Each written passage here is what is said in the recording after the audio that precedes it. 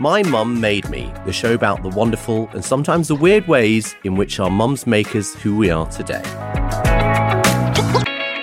Hi, it's Paul here. I really hope you're enjoying the show, and I'm going to ask you a favour if you are. Please do follow us. If you do, you'll get to hear all of the episodes first, and of course it helps with my self-esteem. I'm only joking. Don't forget to rate us. We're currently on 4.9 stars, which is really exciting, and every rating makes my mum, Teresa, laugh just a little bit more. Cameron Moir is someone that I've actually only met fleetingly once, probably about 15 years ago, but he is a very memorable person, partly because he's now a rising star Hollywood actor. He's been in a whole bunch of stuff, most recently Black Adam with The Rock, a series called Englishman in LA. He's starred alongside Liam Neeson, Johnny Knoxville. So his star is really rising. But I met him many moons ago through a friend of a friend in a club. And we had a chat, we had a dance, and that was literally it. We recorded the following episode actually twice. The first time because the sound completely didn't record and we had to do it again. But what we missed was a beautiful moment when at the end of the episode, and you'll hear it at the beginning of this episode, Cameron referenced the first time we'd met and confessed having had a crush on me, which was a real surprise and certainly inflated my ego. We're going to do this in a two-parter, and part one is really talking about Cameron's relationship with his mum and his sort of the stories his mum has told him about her, I guess, arrival in London, a very controversial arrival in some respects because she dated a big-time London gangster, and we hear how that panned out. It didn't end very well, but I'll let Cameron tell you the rest of that story. And in part two, we're going to be hearing more from Cameron about, I guess, his relationship with his mum through their teenage years and him, well, not only coming out to her, but also hiding older lovers from her, quite literally in the closet. So Cameron Moir on this episode of My Mum Made Me. I'm so sorry for the last of our sessions. Someone obviously forgot to press record. That person's now been sacked. It's just one of my other personalities, basically. But I thought, what an excuse to spend some more time with you again today. Yes, but we lost such a beautiful moment where I told you in the past that I had a crush on you. And I said it wasn't a past because I have a partner, but you blushed and it was just so cute. I'm still blushing. It was very cute. I actually, funny enough, I went home that night. I don't know why I just said that because obviously everyone goes home at night. But anyway, I went home that night and I have to say, Cameron, I boasted to my housemate and my partner. And they both said congratulations. I think that's a great response. I'm going to take that. Yes. Cameron, beautiful rising star, bi-coastal actor. Is that how you want to be described, a bi-coastal actor? I mean, I'm not as bi-coastal as I want to be, but my manager is in Los Angeles. And I have an audition right now for, I guess I can just say it because I don't know when this gets released. Whatever, I'm going to say it. It's a show called Hacks, which is on HBO. So that would be filming in... I know it. Yes. So, yeah, that's great. Congratulations. Thank you. It's really fun to be going out for like projects of like that magnitude, so to speak. So it's really, it's fun and it's a fun one. So we will see, but no pressure, as they say. And just before we start talking about mums and getting into the kind of format of the show, I'm interested from purely a kind of personal curiosity.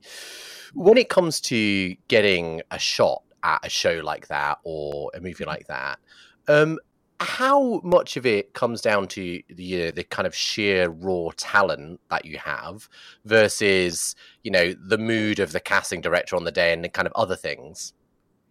Yeah, I wish I had that answer. I mean, I think it is ultimately a bit of both. They want the best actor for the role, But at the same time, if someone has more credits or not, this is not from that many projects, but some, if they have more social media following or something like that, it might tip the curve either way. But it's well, Cameron, we're here to talk today about mums, specifically the relationship you have with your mum. And what I do know that I didn't know last time is that there's a very, very interesting story, which we'll get into in a second. What we didn't do last time, which is something that we've introduced to the show, is a very poorly kind of conjured up pun called conundrum. So it's a portmanteau or mashup of conundrum and mum. You kind of get it. And I'll tell you what I do. It's not a very scientific process. I literally type in mum into Google, the word mum, and I go to news and then kind of see what's at the top of the news chart. Ooh. And invariably, it's like a British celebrity or an American celebrity, whatever. Today, however, it's not. Now, the reason I sort of do this is I'll read you a little snippet of this article, because they're always tabloid articles and they're always just so weird and bizarre. And I want to get your reaction about it. So the headline is, Mum in relationship with George Ezra almost conned out of £5,000 by catfish. So there's this wonderful 51-year-old woman who's appeared on Phil and Holly, the ITV talk show. She revealed an innocent post on George Ezra's Facebook page led to a series of lies and betrayal from an imposter. And the story goes something like this. A mom who thought she was in a relationship with George Ezra, I mean, I think that kind of gives it all away at the beginning, was almost conned out of thousands of pounds. Helen appeared on This Morning and detailed her horrifying account of catfishing to hosts Holly and Phil. And I think the story goes that she sort of posted on a social media on George Ezra's page, said catfish, started complimenting her kind of back, posing as George Ezra. She then received a friend request from an account purportedly to be George Ezra. Now, the article does say, and I think this is so British tabloid, Helen, who has been divorced for 8 years, was saved from sending over £5,000 after her daughter grew suspicious of the relationship and took the story to Catfish UK. Holly, 41, asked if it was weird she had spoken to George on the phone, with Helen saying she once tried to call him, but he blocked it, saying he was in the studio all day. Now, I'll leave the tabloid story there. Do you? I guess the most obvious question is, I love it. Any sympathy for Helen? Yes, absolutely. She's vulnerable. She wants love. And that story reminded me of my friend Daria, who was newly single and on the apps. And she was like, look at this hot guy. And I was like, oh my God, he's beautiful. He's not real. And she was like, what? I'm like, that's not a real guy. Sorry, that's a catfish. And just some people aren't as clued in, you know. So yes, and it seems like she acted pretty quickly. Actually, I've heard worse. Yeah, for sure. You've heard. I'm intrigued to know what worse you've heard, but I'm more intrigued, Cameron. Let's paint ourselves like a little hypothetical situation, and I'll answer the same question as well. Yeah.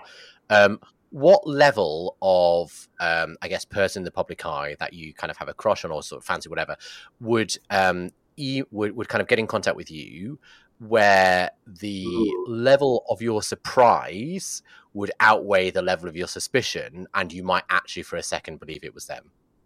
Oh gosh. Okay. I have to just tell you a story which basically lines up very beautifully with this.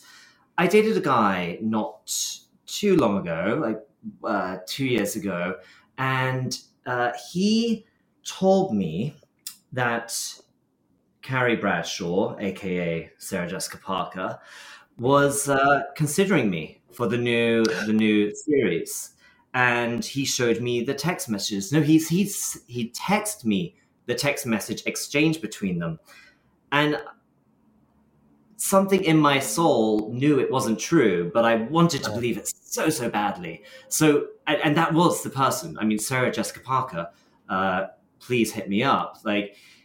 So he, I immediately called my friend Joanna, and I was like, it's just too good to be true. Like something, like they have something for me. And I was like, it just didn't feel right. Lo and behold, he was lying. I mean, he was lying about a lot of things. It was oh my God. Yeah. I mean, I probably shouldn't even tell the story because I don't want to put any bad juju out there. But my answer is Sarah Jessica Parker. Yes. Wow. I don't want to ask too prying a question, but I will just ask this. Like, that takes a lot of chutzpah would be the nice way of putting it, but a lot of I guess, bad kind of ill feelings to lie so systematically to someone, right? Yeah, it was fascinating. I think it was a really convincing himself that it was the truth, because I think he really had met her once at a party and just embellished. But there was... Do you want to hear one other part of the craziness? Yes, please, God. He kept on telling me, we went to the store. It was just cause. It wasn't like Louis Vuitton. And there were these cashmere pants, and I was very into the cashmere pants. And he was like, "Oh, let's go." And then he was like, "I've ordered you those pants." And a week went by. I was like, I'll play it cool. 2 weeks go by. Where are those cashmere pants? And there's always some excuse. Oh, they're on the way, blah blah blah. And then that was the catch list at the end. I was like, where are the cashmere pants? And this was over FaceTime, and he was I shouldn't tell this story, I really shouldn't. And he was scrabbling around on FaceTime, being like, they're here. And it got really sad. I was like, oh my God, I nearly said his name. I was like, let's make up a different name. Rupert. I was like, Rupert, there are no cashmere pants. Just stop. And kind of ended it there. I won't go on to what happened next. We'll leave that for the next time. Wow. Well, let's hope there's a next time, and not for me lack of pressing record. And yes. I think we've now coined the title of your autobiography. There are no cashmere pants. Yeah, I love that. Yes. Yes. I promise to give you my answer. My answer is Grimes. And it's not because Grimes is super famous. I mean, she's kind of like well known, and she has a weirdly named child. She's pretty big now. Elon. I just think if you suspended belief, and there was 1% chance of your future kind of career / life being orbiting Grimes and being sent to Mars in a Tesla car and all that sort of crazy shit that goes on with it, I'm prepared to be catfished by someone pretending to be Grimes. Please hit me up on the 1% chance that it is actually Grimes. What would she say? What would get you? I think all she would have to do is type a string of letters and numbers as though she were communicating to me as she would be to her child. And I'd be like, it's Grimes. It's actually Grimes. Yeah. And you'd have to decode it and think of something really chill to say. Yeah, I like it. I like this. My not just to finish off on the kind of Grimes note. My favorite fact about Grimes is that she's called Claire. Oh, you just really no offense to Claire's out there, but it's if there ever were a more kind of middle of the road name, it's definitely Claire. I just go to Claire's accessories and I'm thinking about all the piercings and stuff. So she would love that. Yeah, she's probably been there. Well, this is a horrible segue from Grimes, who is a mother, to your mother. Now, let's start actually with the story that you told me last time about her moving down to London. Okay, so this is kind of one of the biggest, well, it is one of the biggest stories of my mum's life. And my mum, Maggie, basically, she was young when she moved to London. She was just 18, just on the cusp of 18. And she went to London and she worked for the aviation department. I know she was a civil servant, which I still don't completely understand, but she worked for ex-pilots who had to kind of monitor the plane crashes and test airplanes and such. So that was her work. And she also was doing a bit of modeling on the side. I've always kind of embellished this, that she was, a supermodel, but it was more art photography, a bit of fashion. Her and her sister did twin sister, which we can get back to you later, for Colgate. So kind of fun facts there. So she met this very handsome, swarthy, sexy guy, one of those like leather jackets, long. And he was taking her around London. I think she said kind of Cumberland Place and these private members clubs, and everyone kind of bowed down to him and really respected him. And she was getting champagne up the wazoo just everywhere they went. And she was so young that she just loved it. It was beautiful. It was just this fun, the kind of intro you want to London nightlife and life in general, I guess. And then things started getting a little suspicious because she kind of realized that he was slightly feared.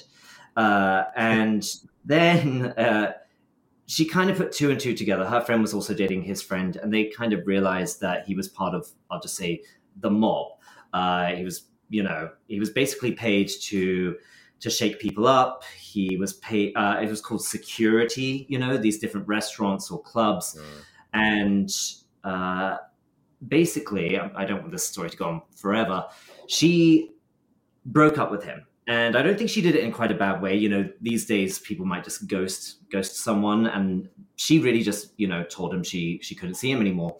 And the next thing that happens is in her London flat, both doors are broken down. I think it was about 5 of them, including him, came in, trashed her flat, put literally a machete, or I think it was a machete or a knife to her throat. And basically, I believe her friend's boyfriend kind of stopped him and calmed him down enough, and they left. So it's funny because I remember last time I told you the story, it was kind of emotional because I always made it this kind of almost funny, like, oh, so wild, dated a mob guy. But really, it was really traumatic for her. And only recently when we've spoken have I realized it was real. It was horrible. It's not a movie, because to me it's like a movie. I'm like, I'm going to write the script. But no, this really happened to her. My grandparents were vacationing in Jersey, which, spoiler alert, is where I'm from. And basically, she went there to be with my grandparents, and her twin sister had to come with her because they were both in fear for their lives because they are identical twins. And so they went to Jersey, and they just went there for a couple of weeks. And she came back to London. Immediately, one of his, I know it's such a cheesy word, but one of his goons started screaming at her place of work. I think he was driving past and screaming at her, and she just knew she couldn't be there anymore. So she went right back to Jersey, and that is where she lived for another 20 years or more than that, sorry, like 30 years, yes. Whew. Wow. The first time you told me that story, as you say, I interpreted it as I think you referenced, which was, oh my God, it's almost glamorous. Like, my mom was nearly killed by a mobster. And then the second time I'm like, oh my God, your mom was nearly killed by a mobster. Yeah. It's terrifying, absolutely terrifying. Slight sort of comedic aside, but I want to return to, like, I guess the trauma that kind of promoted. Do you think that there's an entire community of women that have been terrorized by this London mobster who now live in Jersey? And should your mum put out a little advert in the Jersey Inquirer to see if there's any more survivors like her? Definitely. The Jersey Post, yes. Well, I mean, she definitely has her twin sister who also had to move to Jersey, so Shirley, so that she wouldn't be attacked or whatever. So I think we should do that. Yeah, I mean, it's been a long time, but the Jersey Post, I think they'll do it. I mean, I'm no offense to Jersey residents or the esteemed journalist corps of Jersey, but I can't imagine there's that many exciting, riveting stories coming out of the island itself, right? Well, funny you say that. I mean, for the longest time, they tried to push down the really dark stories because there was a massive boom of tourism in the 70s. So they didn't want the Beast of Jersey story coming out. They didn't want the Jimmy Saviles coming out. But Jersey has a dark-ass history. There is a statue of the devil in these caves on one side of the ocean where the water comes in, and it's called the Devil's Hole. And it's literally Beelzebub. And, Google it. There's probably some crazy history, but I think it's also Wow. Jersey has like a crazy history of witchcraft.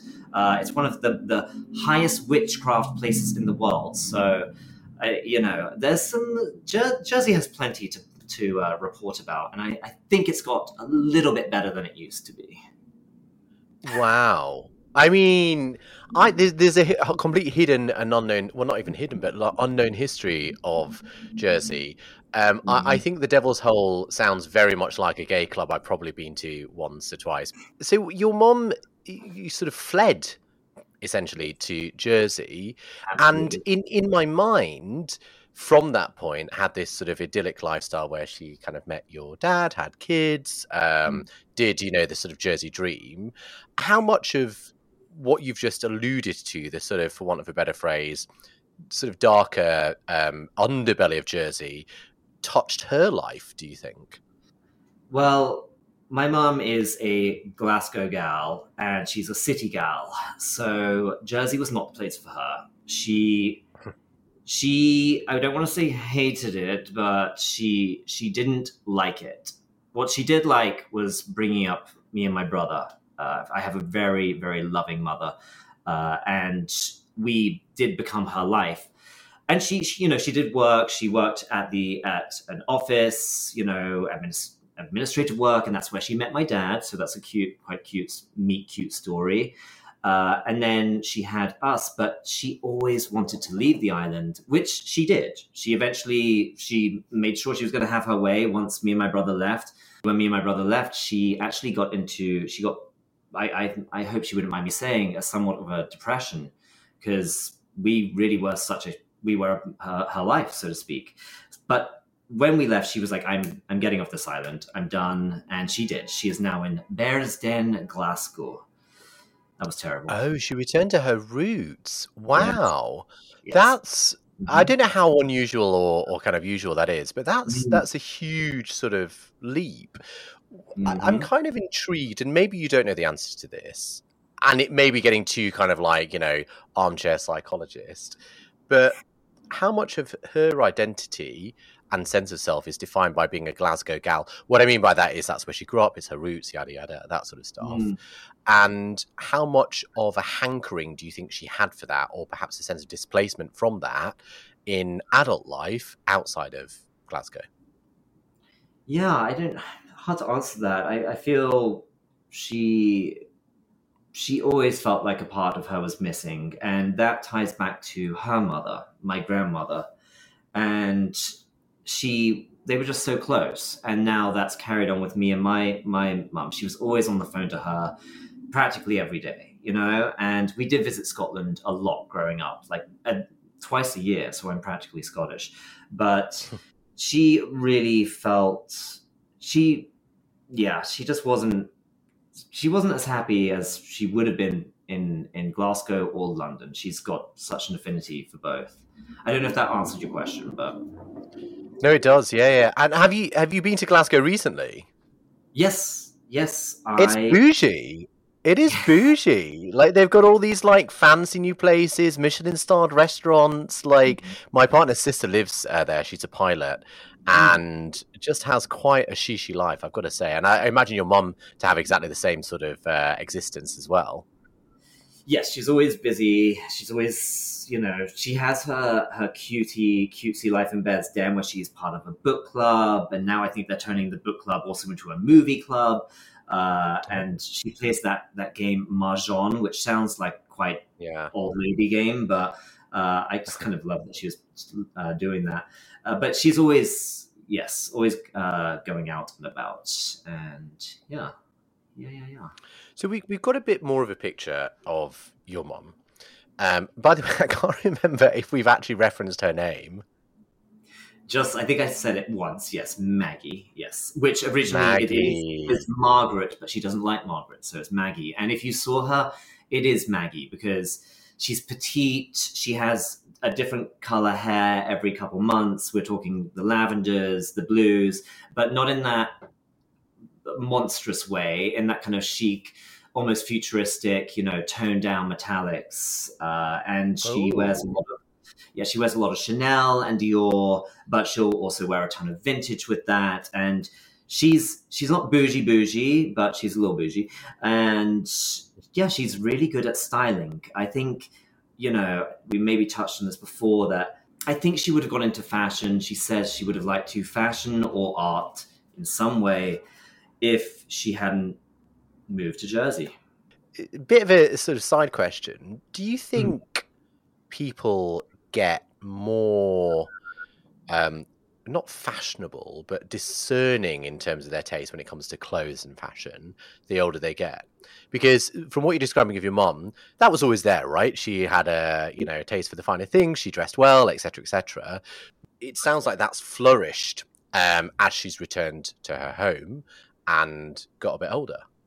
Agreed. Yes. I think she now kind of, you know, sews things onto other things and whatnot. And she is kind of more of a, she's definitely flourished in that, and more of an artist, so to speak, with her fashion and styling.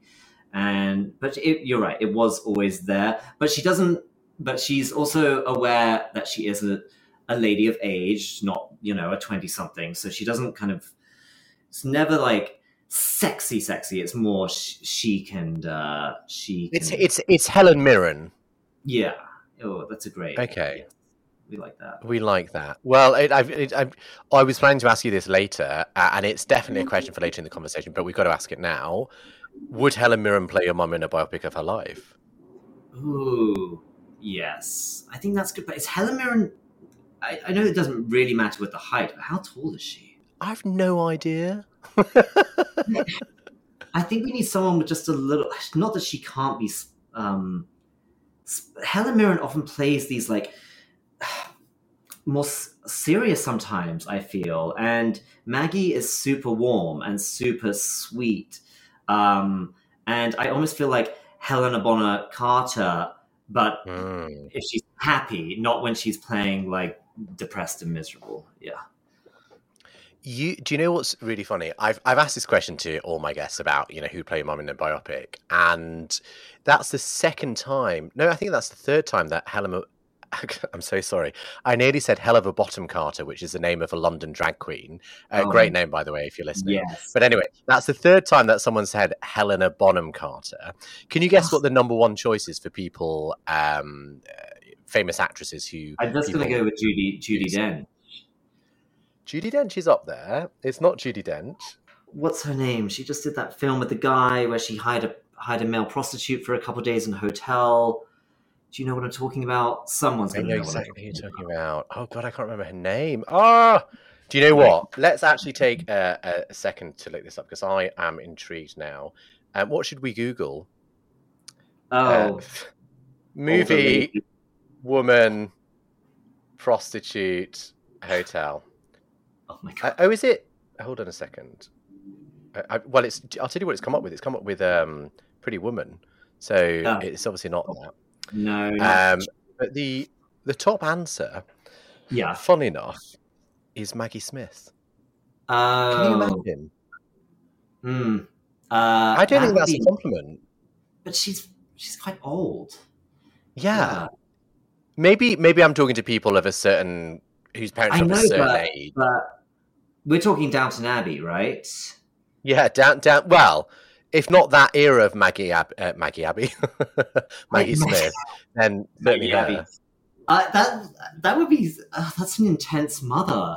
Yeah, I don't know. I think I said Helena. I'm just gonna say Bonham Carter because she's like she feels she's got the dark hair and she looks more like my mother. But now I'm offended that I've given the same answer as other people. So that's a wrap for part one of this 2-part episode on Cameron Moir. In part two, which will be coming out very soon, we're going to be hearing more from Cameron about how he hid his older lovers from his mum when he was a wee boy, well, a teenager. He's got a lot of funny stories about quite literally hiding them in the closet. But we're also going to kind of explore his mum now and her kind of later years, her move back to Glasgow, and the sort of the person she's become.